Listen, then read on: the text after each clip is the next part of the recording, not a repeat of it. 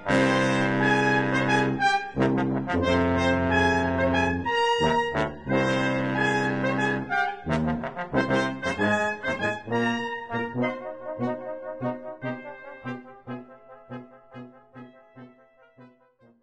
everybody, and welcome to another BP Movie Journal, the show we do where we talk about the stuff we've seen since the last time we did one of these. I'm David. I'm Tyler. And I've got more movies than you today, but don't get too comfy, because the first movie on my list is a movie that you have seen a version of, a different version than I saw. Oh, fun. Yes. Okay. It's technically what I'm breaking the rules here, because this is the movie journal. The TV journal is something we do for the Patreon, and this is a mini series, but I'm talking about it as a movie because that's largely how it's been sort of reviewed and discussed and presented. And that is Raul Ruiz's 6-part mini series version of Mysteries of Lisbon. From either 2010 or 2011.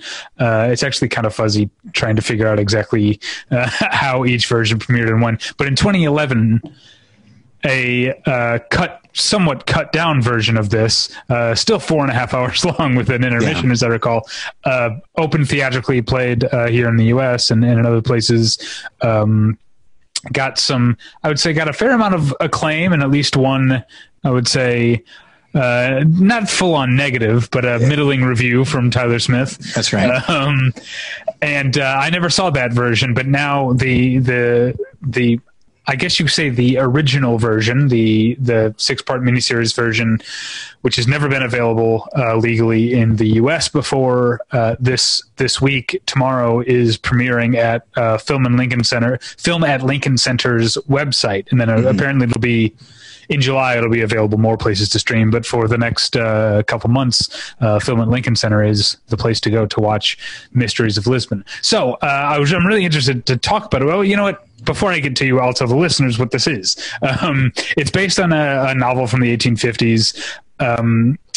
That starts as being about an orphan boy who falls sick, and then a mysterious rich woman comes to visit him, and then the priest at the orphanage is like, I have to tell you something, that rich woman is your mother, here's how you came to be, here's who your father was. And then from there we learn, here's who your mother went on to marry instead of your father, and here's a story about a pirate named Knife Eater who is a part of your story. And then it keeps getting further and further, where at one point, like, the boy's mother goes to a convent and talks and meets another nun, and there's a whole long section that's just the backstory of that nun. And I don't know what was in the version you saw, what was cut out. I think most of this, it's been a while and I don't have much memory of it, but this sounds familiar. Knife Eater definitely sticks with you. And that guy's Ricardo Pereira is the actor. He's fantastic. He's just playing, it has a very sort of soapy type of feel to it. And especially watching it as a TV show, it feels like a melodrama, and Ricardo Pereira as Knife Eater is doing a great job as the, like, handsome, rich, just dastardly, villainous guy. But then he's got, like, he's got some good qualities too. He actually seems to care about the people he cares about. But anyway, it's the story starts in one place and goes very far afield and then comes back, and it's told with just, I would say, sumptuous visuals, I would say, is the way to describe it. It's these gorgeous locations, these gardens and villas and castles, and then it's all shot with, so often the camera is on a dolly or a gimbal or a crane, and there'll be, like, I feel like we've talked a lot about this sort of long takes in movies and how often they feel their longness is, like, apparent. It's what it's going for. It's the means. It's the whole reason the shot exists, is to see how long it can go. Like in True Detective season 1, there's that one. This has very long shots, but it's almost like it feels theatrical in that it'll be like a long static shot, and then, like, the characters, it's essentially blocking, which is the term you hear more in the theater, but it applies to filmmaking too. There'll be a long shot with the camera static, and the characters will kind of reposition themselves in the room, and there'll be, like, this gorgeous sweeping, like, camera move that's essentially, it's almost like a cut has happened, because then the next part of the shot goes on with another static shot. So they're long takes, but they're not that showy, like, let's see how many like doorways we can steady cam through and stuff like that. They just go on a long time because there's a theatricality to it. It's a very beautiful movie, very watchable. And now I want to get to, I went back and reread your review and why you didn't like it as much, and hearing you describe it as a movie and the way it was cut down, it makes sense, I think, to you why or makes sense to me why you wouldn't like it in that format. Whereas this, I feel like you, even though the orphan boy is introduced as like the fulcrum of the story at the beginning, each episode really focuses on one different character's story, and they each have like a title, so that you know this is the story about the Count of Santa Barbara, this is the story about Madame Clayton, or whatever, like all these different characters that show up, and so I wasn't hanging on to that, like, but what about this orphan boy thing? Because I think the way that the way that it's structured makes it clear that's just one part of the story. There's more, and actually, as it goes on, I'm not sure if this was your experience watching the feature version. I came to realize that I think the priest is really the main if this tapestry could be said to have a main character. I think the priest is. I think him and maybe Knife Eater, who has. He has multiple names. Actually, what's one of the things, almost every character in this whole story goes by different names at different times. Sometimes because they have a name and then like a title, which is like common, or sometimes because, like with Knife Eater, they've changed their identity and changed their name. But really, like I think Padre Dinesh and Knife Eater are the only two characters who are in every episode. Knife Eater's only barely in the first one, but so really I think it starts out very much, if you were watching it as a movie, I'd be like, okay, my cinema literacy has taught me to believe that this boy is what this movie is about, but the way that it's recut and structured as a series, I'm disabused of that. Once that first hour is over, it's in the next title card for episode 2 says the Count of Santa Barbara, it says it in Portuguese. I know, okay, we're on to another story. And so it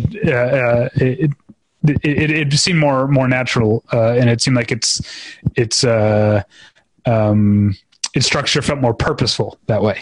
In a way, because I remember seeing, and I remember the press kit that they gave us, and it talks about this being adapted from a miniseries, and I remember thinking, like, boy, I wish they hadn't told me that, because now I'm just going to be, because I might actually, if I didn't know that, I might have enjoyed the film more. I'm perfectly fine with something being meandering, but there are definitely moments where I'm like, okay, I feel like we're getting too much time with this character, and then somehow not enough with this over here.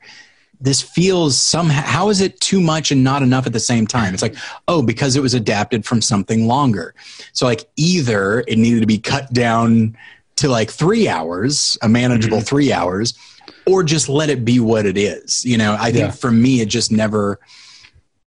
never came together, despite it being very long and having an intermission.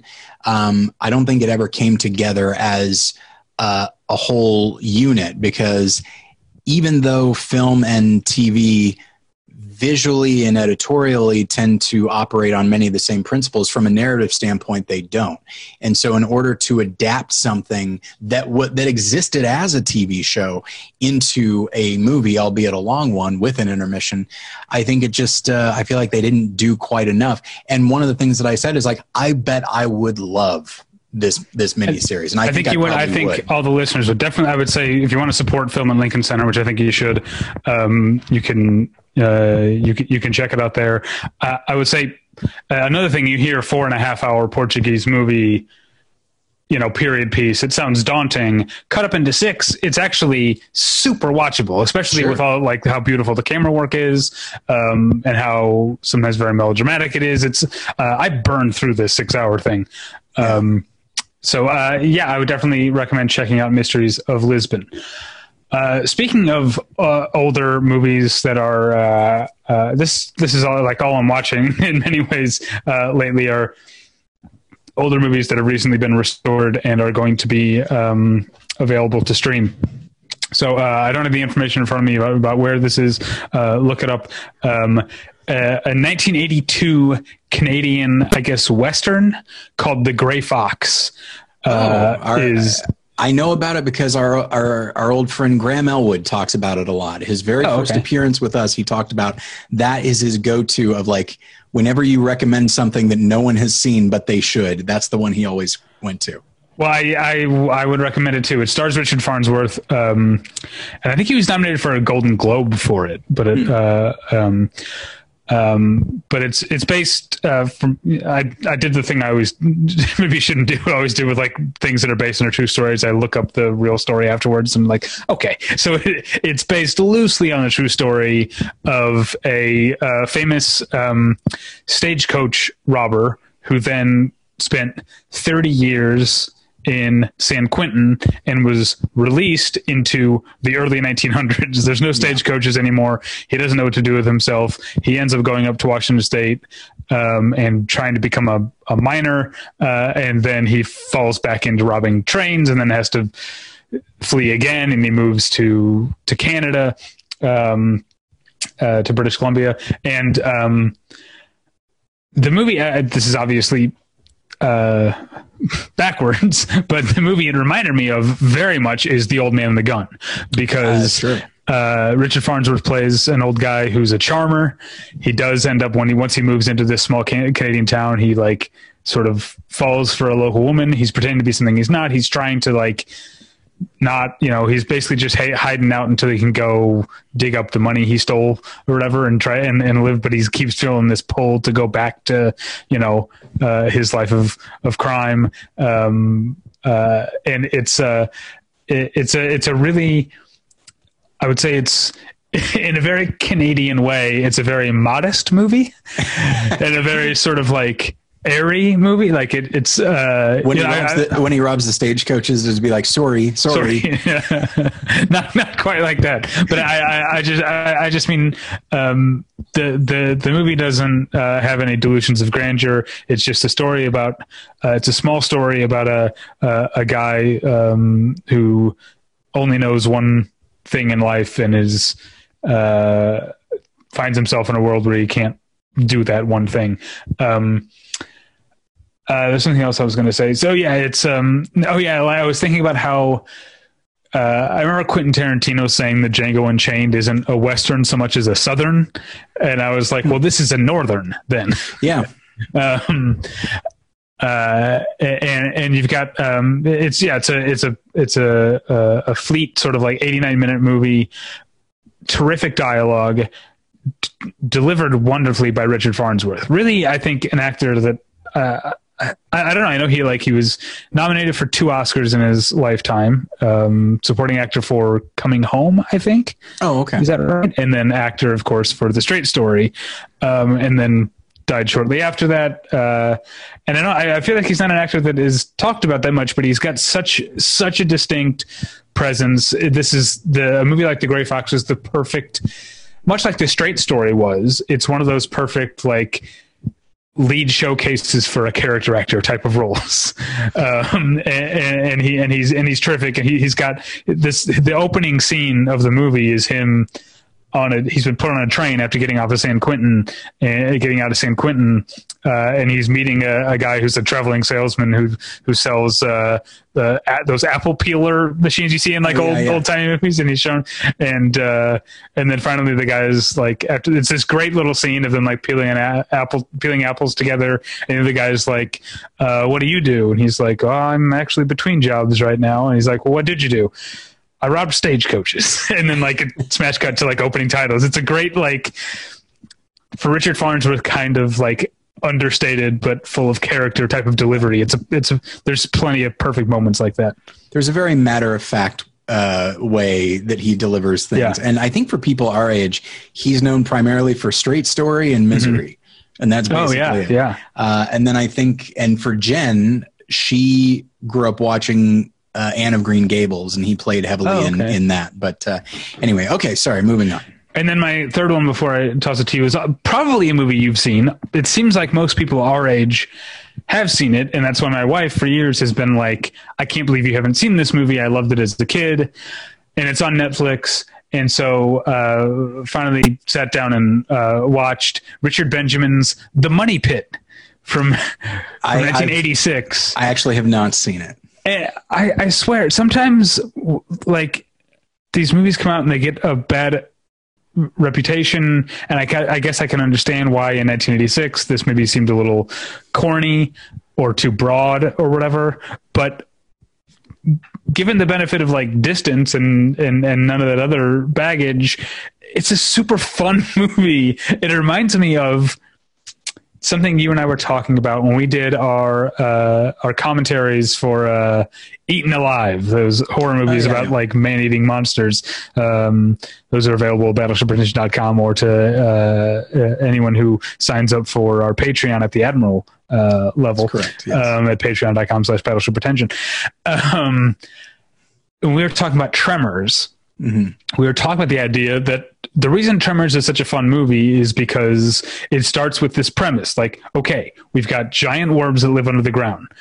How many different cool things can we do with that? You know, yeah. So there's like the jackhammer gets stuck in the thing and it goes, and then you got the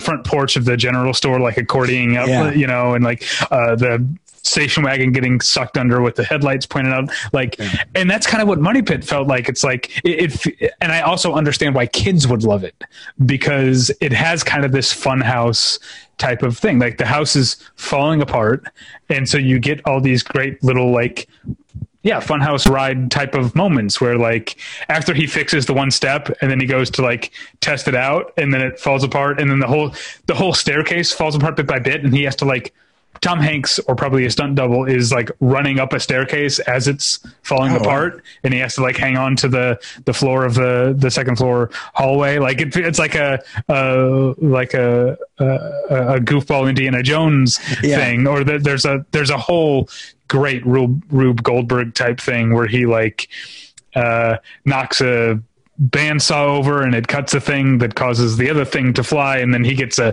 white paint on his head, and then he's stumbling on the roof with like a paint bucket on his head, and then he falls down and like ends up Laurel and Hardy style, like in the fountain with the little like Cupid boy pissing on his head.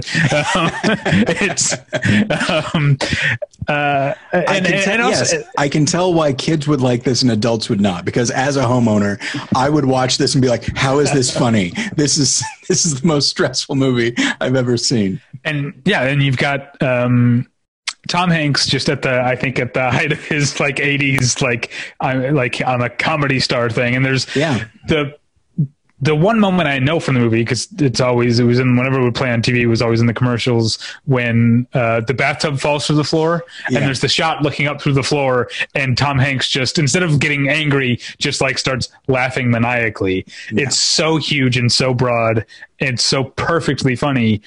But I also think that people don't like give Shelley Long enough credit as a comic actress. You know, she was great at trading one-liners and barbs on Cheers, and she's got a lot of great lines here. When she, like, the first time she tries to turn on the bath, and just like this sludge comes out, and she like leaves and like shuts the door behind her, and like Tom Hanks is like, he's like, you look scared or whatever, and she's like, well, wait till you see that. I guess it's the water. It's a super fun movie. You've got Alexander Godunov, aka Carl from Die Hard, as the sort of romantic foil, the rich, pretentious guy who's trying to woo Shelley Long away from Tom Hanks. You've got, oh my God, there's such a great, like, this cast. So many people went on to other things. Wendell Pierce shows up as a paramedic. Frankie Faison is one of the construction workers, as is Body by Jake, the Body by Jake guy. Mm-hmm. Also, I'm not sure if I'm saying his name right, but Zi Ma, the Chinese actor who was just in The Farewell. He's like a chauffeur. He's a chauffeur who has like one line. There's there's a running joke in the movie whenever someone drops someone off at that house, they look at the house that's like falling apart and say, what are they testing missiles here? And the third, like, it's a rule of threes. The third one is Zima saying it in Chinese with a subtitle. What are they testing missiles here? It's a super fun movie. I feel like I kind of understand if I were like an adult in 1986 and I saw it, maybe I wouldn't have been blown away by it at the time, but I just had a lot of fun watching it. I predict I will be the next movie journal. I'll probably be talking about it because I think you've sold me. You said it's available on Netflix. It's on. Yeah, that was kind of what sold me. Hold on. I get to read some of this cast because I mentioned Tom Hanks and Shelley Long, Alexander Goodenough. Maureen Stapleton is the old lady they buy the house from. Wow. Joe Mantegna is a creepy carpenter. Josh Mostel is the real estate agent who they buy the house from. I'm trying to remember who else. There were like so many people who just show up for one scene in the movie who like went on to be other people. Mike Starr has one scene in the movie. Yeah, it's a crazy cast. All right, what did you watch? All right, so this is a film that is also on Netflix and I had heard a lot about, and I found myself with some free time. Sadly, I don't have a lot of free time right now because I'm in the midst of finals and all that sort of thing, and have been. It's the problem with teaching at two different schools is it's like, all right, I'm done with finals with one. Oh, here comes the next. So this is a film that I had heard good things about, and I was like 90 minutes sold.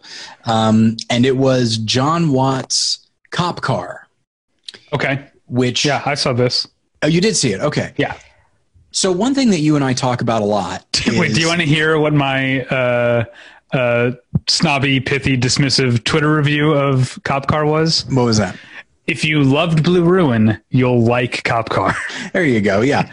It did remind me of Blue Ruin insofar as just like it, in some ways it really felt like a first film. And as something that you and I talk about a lot, whenever somebody is starting out, they've made maybe one or two movies, you can definitely see who their influences are.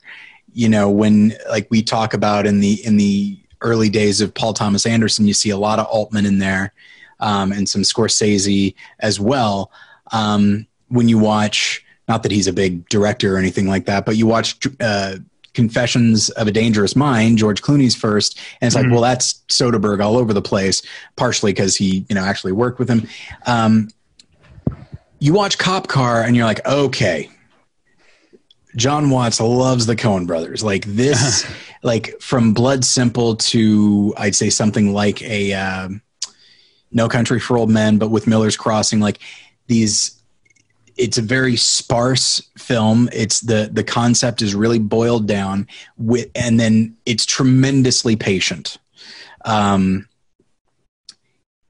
be long stretches where the camera is just, in one place as we watch quite humorously Kevin Bacon just run across the screen, panicked. And the same as tends to happen, the same instinct that can make something funny can also make something extremely frightening or tense. And I think John Watts really finds a good balance. And I liked it quite a bit. It's very much up my alley. I think the two kids are great. I really enjoy the banter back and forth. Shea Whigham, always reliable. That's right. Yeah. And he has, there's a scene where he's going to ambush somebody and he needs to figure out where to hide, but they're in the middle of nowhere, just the flatlands of Colorado. And you see him you see it from the kid's perspective. So they're watching him try to figure out where to hide. And it's some of the best physical comedy I've ever seen. And so that's the thing is like, I think it sounds like I liked it more than you. It's not a perfect film, but there's a lot that I really like about it. But I can also absolutely see, and it's not necessarily a crime, but I can definitely see sort of the roots within something like A Blood Simple or Miller's Crossing or Fargo or No Country for Old Men. It definitely seems cut from that cloth. And John Watts went on to make the most recent Spider-Man movies, and I think he's a very capable director. But in a way, as you and I have talked about before, it's a bummer that he got those movies, because I feel like after Cop Car, he wasn't allowed the time to find himself and find his own voice. He immediately got plugged into this formula. That's what it feels like. A lot of, maybe that's, I don't know. There's these indie directors, often like male indie directors, who make one sort of palatable indie movie, almost like as a calling card, and then they start making studio movies, like Colin Trevorrow or whatever. Is the same thing, and there's been others, but it does seem like sometimes often actually the directors who graduate from the one indie feature to the big studio ones are the ones who make the most like competent but anodyne indie movies. I don't know. Again, you like this more than I did. I did. It really worked for me, certainly from a performance standpoint. And I just really appreciated the patience that he had to let scenes happen, to let characters process something. It's a really good thinking type movie, by which I mean, you watch characters try to figure something out. And there's a scene where a character is trying to to break into a car. That's the best scene. Yeah. It's wonderful. So, okay. So what's next for you?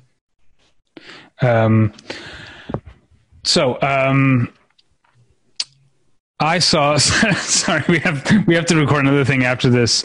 And our guest is asking me, I don't think they checked their email.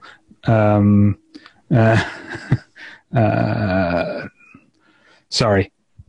I watched a documentary called Graphic Means. Hold on, let me get the full Graphic Means, A History of Graphic Design Production. Oh, fun. It's okay,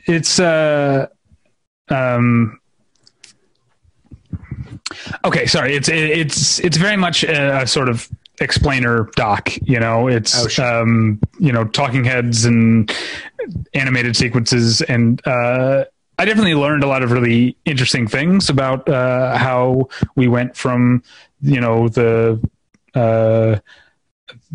old, printing press to how things are done, on computers, entirely on computers today. And what I would say was most interesting, I think a lot of times these kind of documentaries end up being interesting for reasons other than what's the thrust of them. And what I found most interesting is that it becomes kind of a series of lessons or examples of how, when the technology in a field changes, often then the makeup of people in that field changes, because the old guard resists the technology. Sure. And so you've got, when we went from, like the actual like physical typesetting, like he's putting the upside down backwards, like letters in the press and rolling the thing down over, we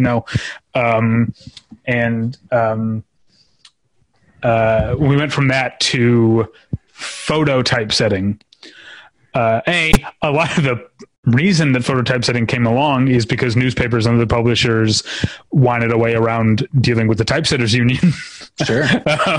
And so they pushed for a new way of doing it. And so the typesetters union, which was mostly male, resisted the photo typesetting, and photo typesetting had to do with actual typing. So it was seen as quote unquote women's work. Sure. And so the move from hard to what they call cold, hot to cold typesetting, but photo typesetting is what they're talking about, actually brought a whole lot more women into the field.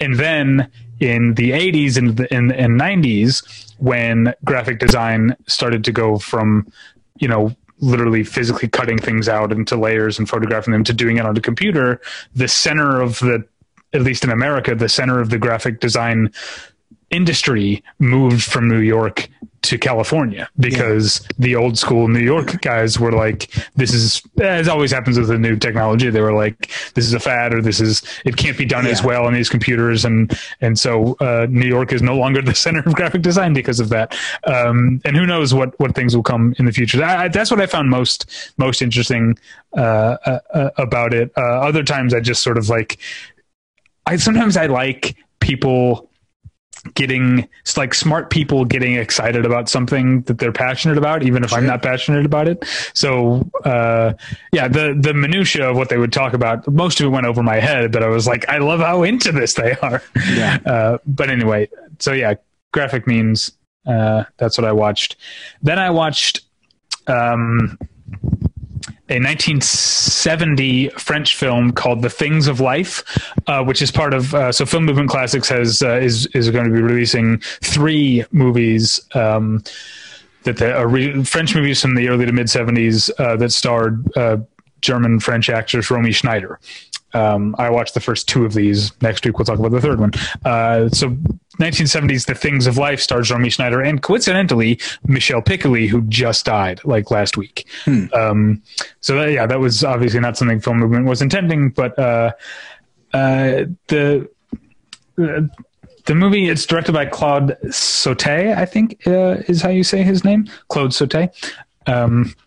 And Michelle Piccoli plays a rich guy, and Romy Schneider plays his mistress. And the movie, to describe the plot of the movie to you, is actually like not that. It's basically a movie about a guy trying to decide whether or not to continue seeing his mistress. But it starts. All been there. It starts with it has one of those sort of in media res beginnings where the guy has gotten into a car accident and he's like half conscious on the side of the road. And then it flashes back to, we don't know, an unspecified amount of time before that, which has the fun sort of and very intentional effect of any time for the rest of the movie that this guy gets into a car, we start to feel nervous because we don't know, is this where he's going to get into that car accident? But then, it sort of teases you with that, and then it'll continue. It'll flash forward to the car accident, which is actually for 1970, especially, really well shot car accident. Really looks pretty violent and damaging.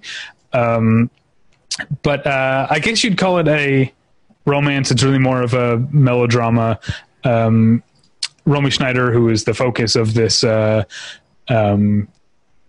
this retrospective, I guess, that Film Movement Classics is doing, really exists mostly as like an object of this guy's consternation, affection, and also consternation for the most part.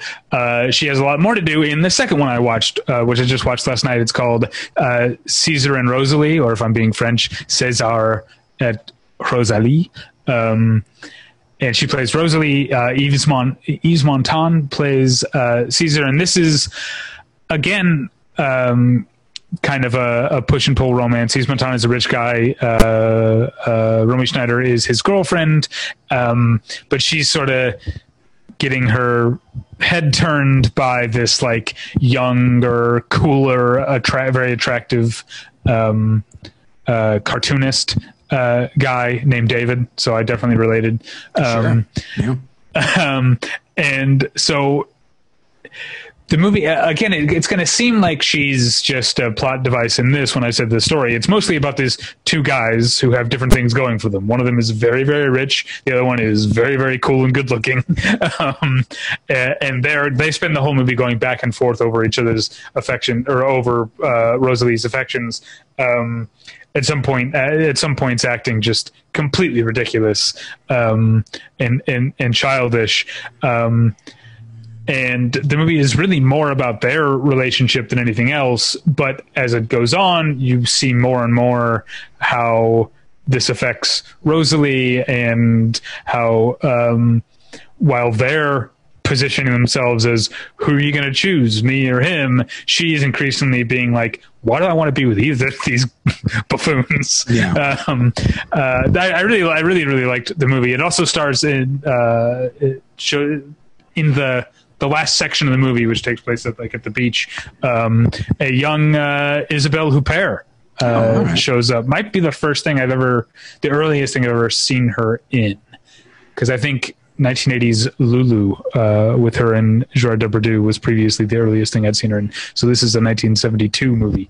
Now, David, do you think the film that you're talking about, do you think it was the inspiration for the Spin Doctor's Two Princes? Probably. Yeah. Okay, that's my theory.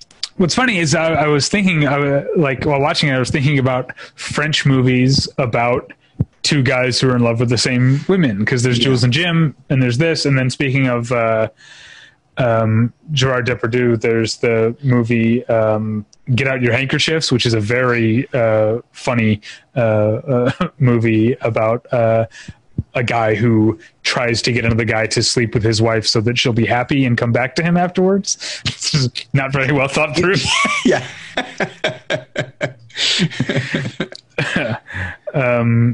Yeah, so that's so those two movies, The Things of Life and César et Rosalie.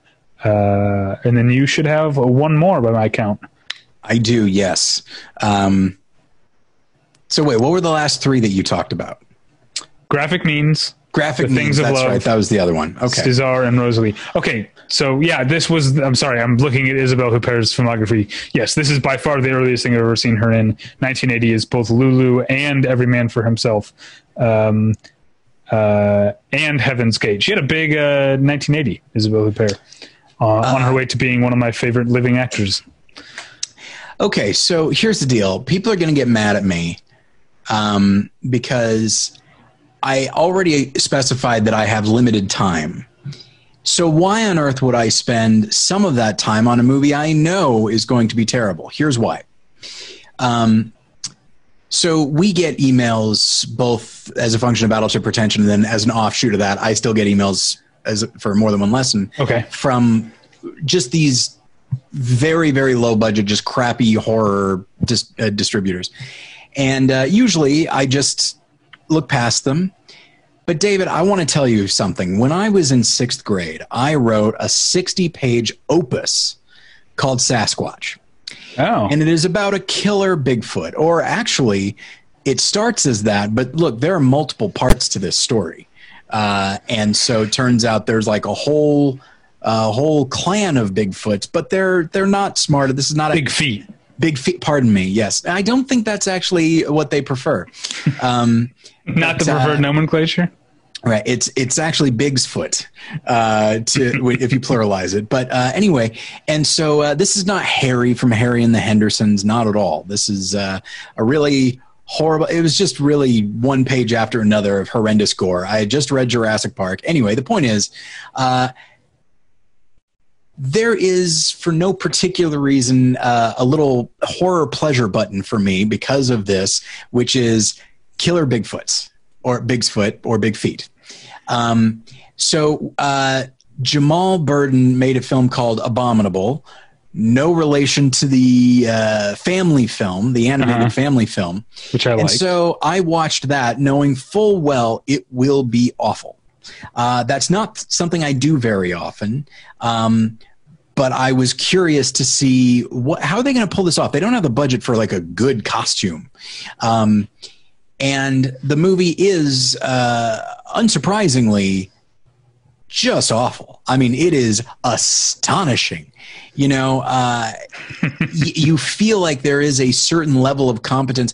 I mean, you know that I will watch like Red Letter Media stuff. I just talked with Jack Packard from there. And so there are people who watch like these really terrible films, but almost invariably they're watching movies from like 20, 30, 40 years ago, sometimes earlier than that.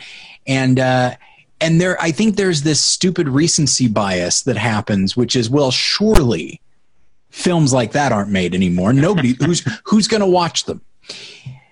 And then I watched Abominable, And I was like, no, these things are alive. And I wouldn't say well, but they're alive. And it really is. There's one moment in the film that actually, and it's a situation where we see a guy who's walking in the woods, and the shot is framed in such a way that the Bigfoot is probably about 50 yards behind him, just standing and watching him out of focus. It's really good. It's really effective. Okay. It's something I've come to realize is that like focus can, like the use of focus or something being blurry can actually be really effective from attention standpoint. But anyway, but yeah, the film is, it's I wouldn't say laughably bad, because it also takes itself very seriously, and the way that it throws you into the midst of this quote unquote story is really interesting insofar as I can't believe they thought this was an acceptable script, and that they think these characters are anything. I'm very glad that I saw it, because it's been a while since I've seen something. I'm not necessarily someone who says like, oh, you need to see a bad movie every once in a while so that you can gain perspective. But I do think it's nice to be reminded that there are audiences that I have nothing in common with, because undoubtedly in the days of, straight to video, back when that existed, and I worked at Blockbuster, there'd be people that would come in every Tuesday and they wanted to watch whatever horror came out. It could have been a big theatrical release or straight to video, whatever it is, they wanted it. And I realize now they're like, oh, if this film had come out, when I worked at Blockbuster, Ricky Goss would be coming in and he'd be like, okay, so what do you got as far as horror? And that's how he said horror. And I loved it. And I would say, Ricky, I've got good news for you. We've got Abominable for you, and it will do the job. Yes, every once in a while you will see that the Bigfoot costume is very, like, you'll see the hand like take a swipe at someone, and it's like, oh, that's clearly a sleeve. Like the way that the furry part is hanging down, it's like it's clearly a sleeve. But yeah, so. People are I'm sure people are going to be like, there's so many other movies you could be spending time on. Like a couple of weeks ago, you were watching Yojimbo. Now you're watching Abominable.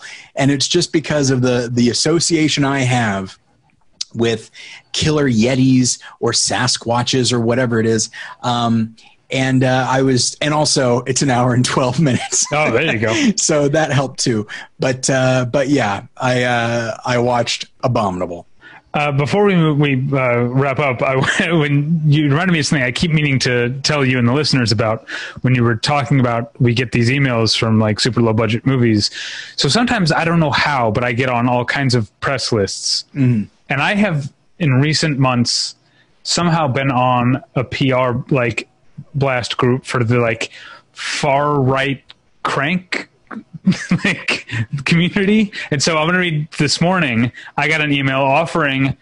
I'm not even on that group. Yeah. How did that happen? Would you like to interview basically a coronavirus skeptic doctor? And the subject line is immunologist available. Do you feel the fear from the phony coronavirus models designed to keep you prisoner inside your house waiting for a government check? That's the subject line. I got that this morning, and I've been getting these for months. Yeah, that was the subject line of the email. Yeah, I've been getting these for a couple months now. I keep forgetting to bring them up because they always kind of make me laugh. Oh, forward those on to me. We could have a whole other. Suddenly, our podcast becomes extremely popular with some. Yeah, but anyway, okay, yeah. So Abominable, go watch it.